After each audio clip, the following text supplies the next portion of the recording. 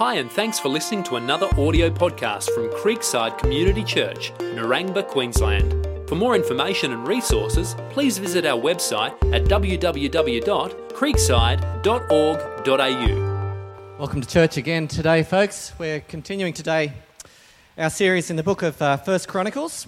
We're going to read a very short Bible reading today, one verse in 2 Chronicles chapter 27, and it's verse 6. Why don't we read it all together for a change, since it's such a short verse? It'll come up on the screen. Today we're going to look at the life of David in 1 Chronicles, but there's this one little verse which is about this man Jotham in 2 Chronicles chapter 27, and it summarises really what the whole book of Chronicles is about, and the life of David as well.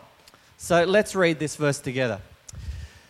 Jotham became mighty because he ordered his ways before the Lord his God.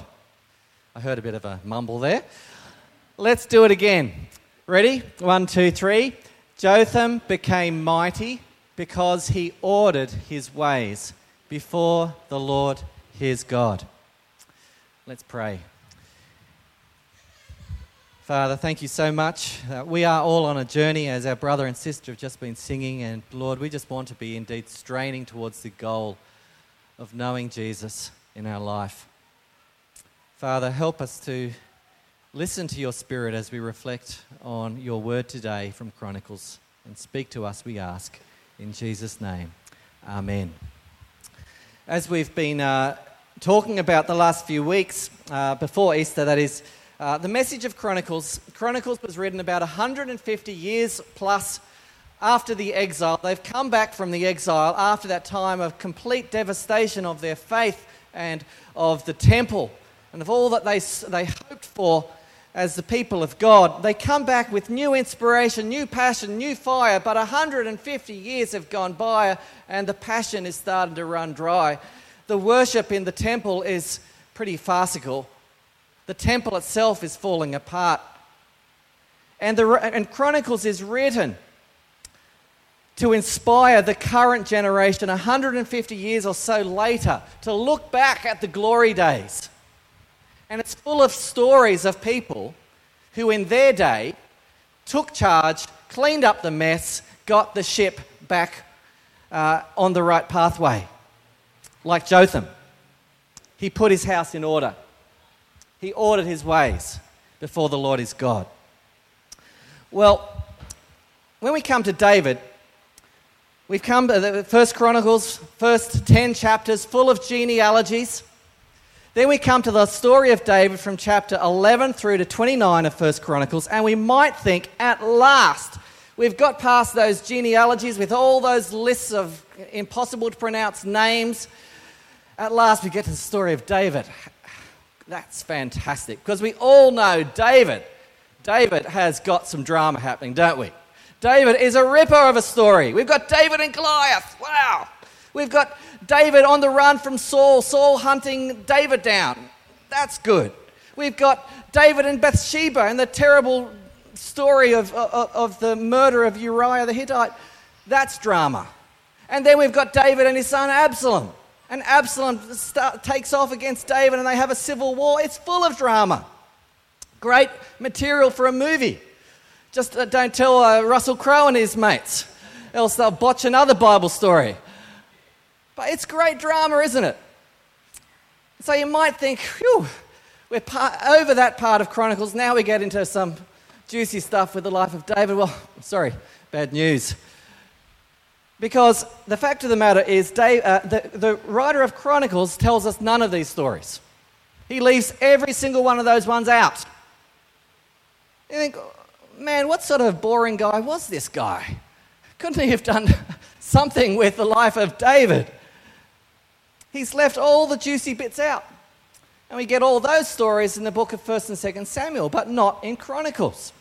What do we get in Chronicles?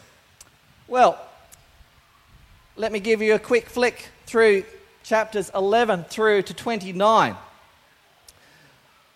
Basically, the chapters are filled with a number of different things. First of all, you get some military victories. stories. Not a lot of detail. David goes into battle, defeats the enemies, who he defeated, how many people in the army that he defeated, and so on. That's about it. So you get some military victories. Secondly, you get a lot of temple stories. David brings the Ark of the Covenant into Jerusalem. God makes a covenant with David in which he's going to have an eternal kingdom and he will build a house for God. David commits a sin, and as a result of that sin, he buys a block of land which will eventually be where the temple is built. So the reason why the story is in there is for the temple. And lastly, you get some offerings for the temple. You get a prayer about the temple. So there's lots about David and the temple. And then we also get a lot of lists. Thought you were over the lists in the first 9 chapters? Sorry, there's a heap more throughout 1 Chronicles. We get the lists of David's mighty men, his warriors, and the numbers in his army in chapters 11 and 12. We get the lists of Levites in chapter 23, lists of priests 24, lists of musicians 25, lists of gatekeepers and other officials 26, numbers in the army and leaders over the tribes. This is Chronicles. Lists. And we might say, how utterly boring. He's got so much drama to work with the life of David, but is this all he can come up with? What is his problem? Well, most of us, I guess, might find it all a little bit laborious, but there are some people who love this kind of stuff. Accountants, for example. Accountants are people who just love lists of numbers. I can imagine accountants. There are one or two, maybe, accountants amongst us. Anyway, forgive me, brothers and sisters. There are accountants. I can imagine your idea of a great long weekend. Most of us would take a novel away or a DVD away to watch. You guys would take away a laptop with Microsoft Excel and lots of numbers to play with the different formulae. That would be your idea, maybe. Office administrators, they love this kind of stuff. Numbers and figures and names. And they require exact pricing and details for every last bit of the plan 3 years in advance before any plan happens. School teachers, you love this kind of stuff.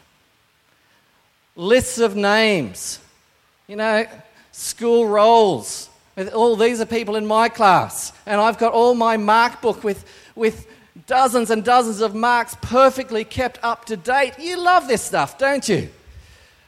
I used to be a school teacher, and I did enjoy it. Although I have to admit, I was glad the time came for the Lord to move me along, because I was a primary school teacher. And I love teaching RE, but the bit which drove me nuts? Organising people. Organising very little people. Who do not want to be organised, who resist organisation. That is the task of a primary school teacher, to organise little people and to focus their attention on a task and to learn and to grow. Hats off to the primary school teachers. This is what Chronicles is about. These sorts of people, they organise. And you know what? These people, we might say, are a bit obsessive about the details, but you know what? They get things done. They get things done, and they do them well. Thank God for the people who are good at organising. Thank God for the people who make lists and manage people and organise them. 150 years or so have gone by after the exile, the temple's falling apart, the worship is a farce.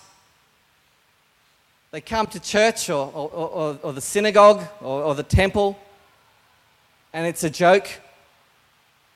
There's little national pride, there's little reality in their faith. And the writer of Chronicles, he puts together this book and he shows the masterful job that David did in pulling together his kingdom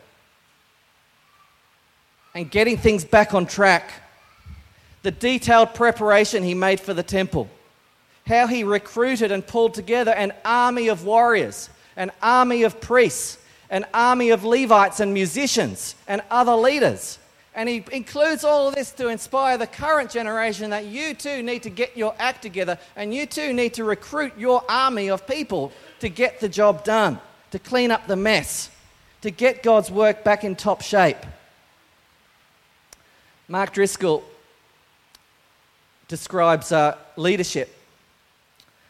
And he says there's 3 types of leaders. There's prophets, priests, and kings. Prophets in God's work, well, they're the people who declare God's word maybe, who have a sense of contact with God in such a way that when they speak, the Holy Spirit moves and there's a sense of, wow, God is at work here. They're the Elijahs, the Elishas who bring fire down from heaven and everyone knows, well, God is here. There's prophets. Then there's priests. Priests are the guys who get alongside people in the journey of life. They put their arm around their shoulder and they encourage them, they comfort them, they help them. They journey with them.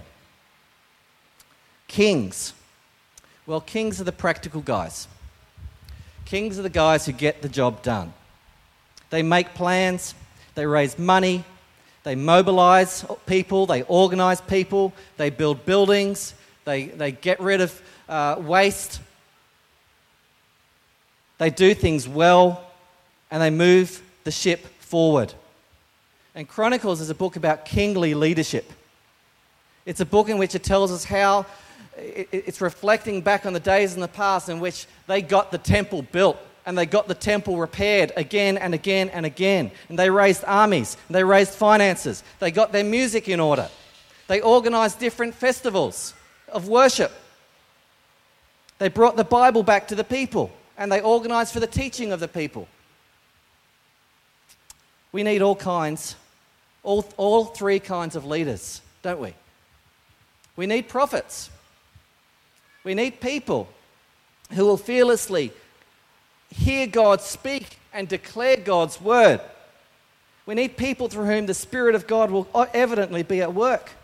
We need priests who will love people, who will journey with people, who will be there for people, who will be approachable, who will encourage. And we need kings. We need kings who will make plans. We'll need kings who will mobilize people. We'll need kings who will know how to raise money and get buildings put up and move the ship forward and get things done. Our strength as a church, I think it's true to say, our strength as a church has been in kingly leadership. I think it's fairly obvious. You look at the church which we came out of, Mueller, and Mueller is a fantastic example of kingly leadership.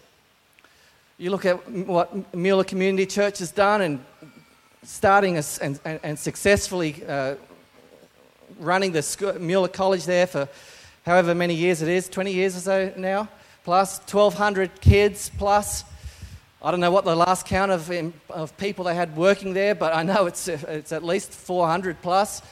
A retirement village, childcare centre. I don't know how many other ministries they've got floating around in that big block of land, but they've got many, let me tell you. And we've come out of that, and I think we've inherited something of that strength of kingly leadership. We all know Carmichael is being built up the road there. It's a tremendous project. It's with the ministers fraternal this week, different pastors in the area, and they were just, well, wow, that is an incredible thing you guys are undertaking. And it is, isn't it? And we can be so thankful for the vision of Mueller and their experience, their history, which they are plugging into us, plugging us into it to allow this to happen. And, as time goes on, we are going to be employing large numbers of people in connection with the school. And there is tremendous possibility with Carmichael for all sorts of ministries. It's an institution in our community which will be established there. It's a great example of kingly leadership has an enormous potential for impact. We need to thank God for that. We need to recognize that. We need to build on that. We need to celebrate that. It's kingly leadership. Many churches don't do kingly leadership too well. It's a matter of sort of, I pray and read my Bible and we hope that, that's all that we need to do. And they don't notice that the church service on a Sunday morning is absolutely painful to sit through. They don't even notice that the church buildings needed a paint 30 years ago. But we do need all three. We do need all three. We need kingly leadership, we need prophetic leadership, we need priestly leadership. You need all three. It's possible just to have kingly leadership and you can have the slickest program around. You can have the fanciest buildings. You can have the most well-oiled ministries. But actually the place can be devoid of the Spirit of God. There's no sense of power. That's possible. It's possible to have the Holy Spirit working in a place where, there's only a few people meeting in a church and it's just an old organ that's playing and the service is painful to sit through and it makes you cringe with embarrassment, but people are actually being converted. I've been to churches like that. It is possible. We need all three. Kingly leadership is not everything, but it's a wonderful thing. May I say, we need to really support Shane in prayer as he really drives Carmichael forward over the next 6 months or so. Because it's a big job, there's so much to be done. So let's really encourage Shane, pray for him, help him however we can. We need to celebrate our kingly leadership and we need to move forward in it. So as we consider our journey forward, we need to order our ways before the Lord. We will be organising and mobilising people, as David did. We will need teachers. We will need admin people. We will need people to work the grounds. There'll be all sorts of people that we will need. That's just for Carmichael. The job of a church is to raise an army of people, whether it's in the context of a school or whether it's in the context of just normal church life. Our job is to raise and mobilize people, to mobilize new teachers for Sunday school, mentors for the children, to mobilize musicians, to mobilize missionaries, to mobilize church planters. Ultimately, Jesus told us to go and make disciples. Disciples who can make disciples. That is what we need to do. It's not enough that we have a church which is full of attendees. Just to have people come into church and say, yes, we've got a good crowd. That shouldn't be what we're listing. What we should really be listing is how many people are in active discipling relationships. How many people are making disciples actively. And so as a church, we need to listen and learn from the wonderful example which David gives us of a man who stands up and acts as a king and says, this is what has to be done and I'm going to make it happen. I'm going to organise it. We also need to listen to these words of Jotham, about Jotham bringing order to his ways as individuals, don't we? As individuals in our walk with God, we need to organise our lives. We need to organise our family. We need to order our ways. Organise ourselves. Some of us are better at organising ourselves than others. Some of us are organisation freaks, and this comes naturally to you, and you get upset with the tiniest angle, which the picture is hanging at the wrong angle in your lounge room. That gives you, mental anguish. Some of us are great at organising, and you organise everything. Some of us are not so good at organising. Can I say, I think all of us are good at organising some things. Some of us might, have OCD and be absolutely an organising freak, and we have to have everything organised, but not all of us are like that, but all of us do organise some things. We organise the things that we're passionate about. We organise the things that we care most about. Those things we do organise. And so the question is, what are we organising? What are we spending our energy in organising? Obvious question. Is our walk with God important enough to us to take time organising? Sure, most of us have a good look at our finances and we check our budget. We organise our finances. Some of us are good at organising our family, and that is what our passion is. So we organise and make sure that our kids are going to get to all their activities, their sport and their music and whatever they go to throughout the week, and we're organised. Some of us are really organised with our house and making sure that that is always in a beautiful state. We're all organised in different aspects. Obvious question. Is our walk with God important enough to you and to me to be spending time organising that, to bring it into order? Is it in need of renovation? Is our marriage in order? Is our relationships healthy? Are we organising our life in such a way that we are giving space for it to be fruitful and healthy, so that relationships are not being driven mad or run dry by the crazy lifestyle we live, driven by other things? You know, we need to make plans.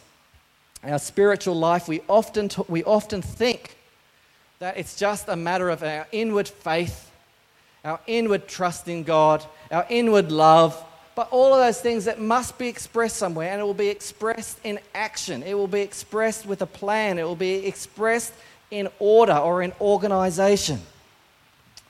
So, what does it look like for you?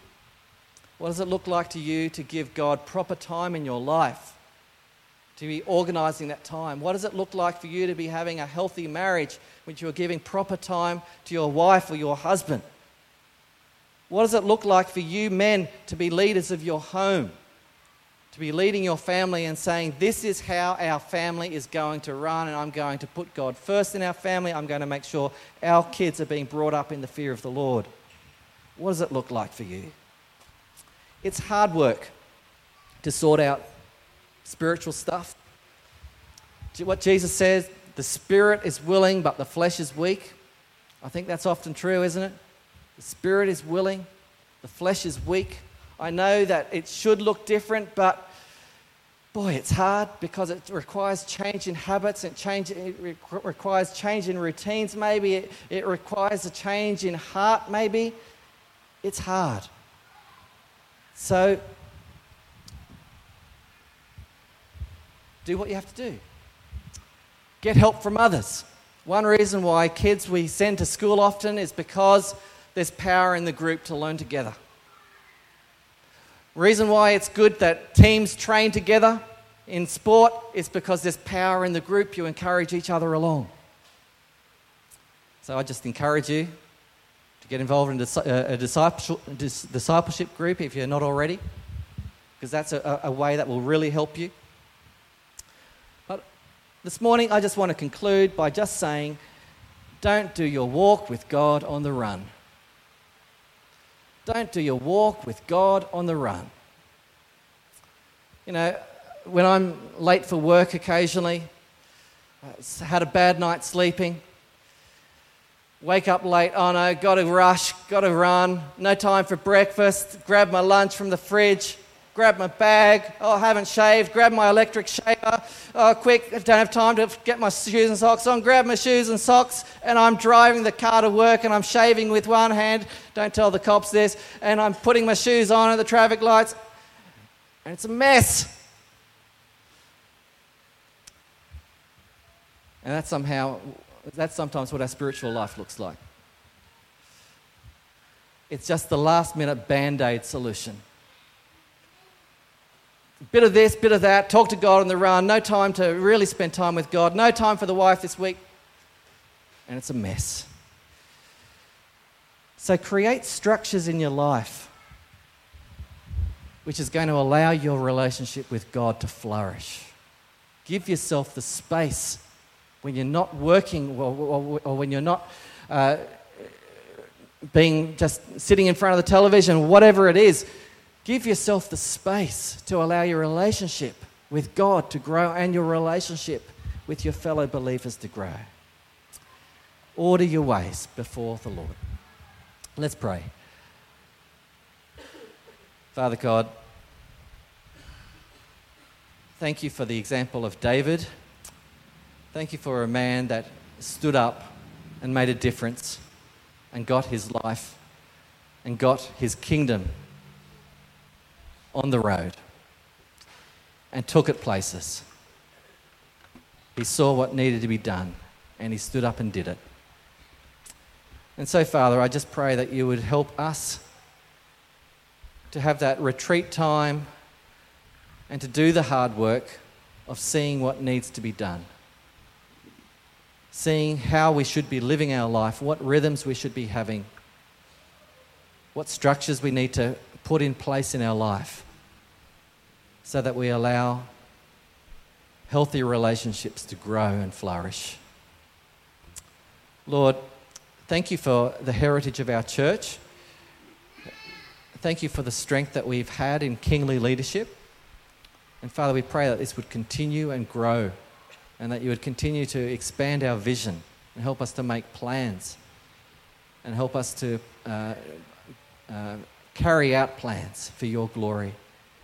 So guide us and lead us in this. And Father, we just pray for the coming of your Holy Spirit within all of our plans and within all of our organising. It is your Spirit who gives life. So work within us in this way, Lord, I pray as well. So we thank you, Father. In Jesus' name, amen.